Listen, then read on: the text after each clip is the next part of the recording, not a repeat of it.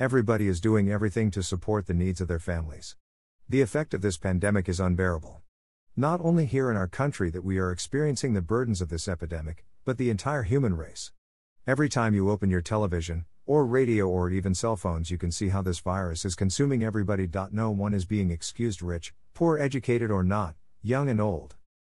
It's so sad to see these things happening, but we cannot escape this situation because it is being foretold some 2,000 years ago by Apostle Luke.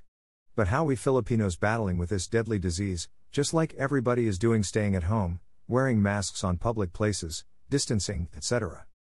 How's our finance? Our daily needs are well taken? Well, I'm sure almost everybody is broke for 6 months of no income. Except of course those who have millions in the bank. And those who have multiple sources of income. People in the provinces are not exempted, they are also in some way doing a lot of extras to cope with this crisis. I can say that we provincianos were luckier than those in the city. Why? At least we have leafy vegetables in our backyard ready to be plucked, there were fields to toil, there is a riverbank to catch fishes. Indeed we are more blessed. Even if we don't have money we can still survive.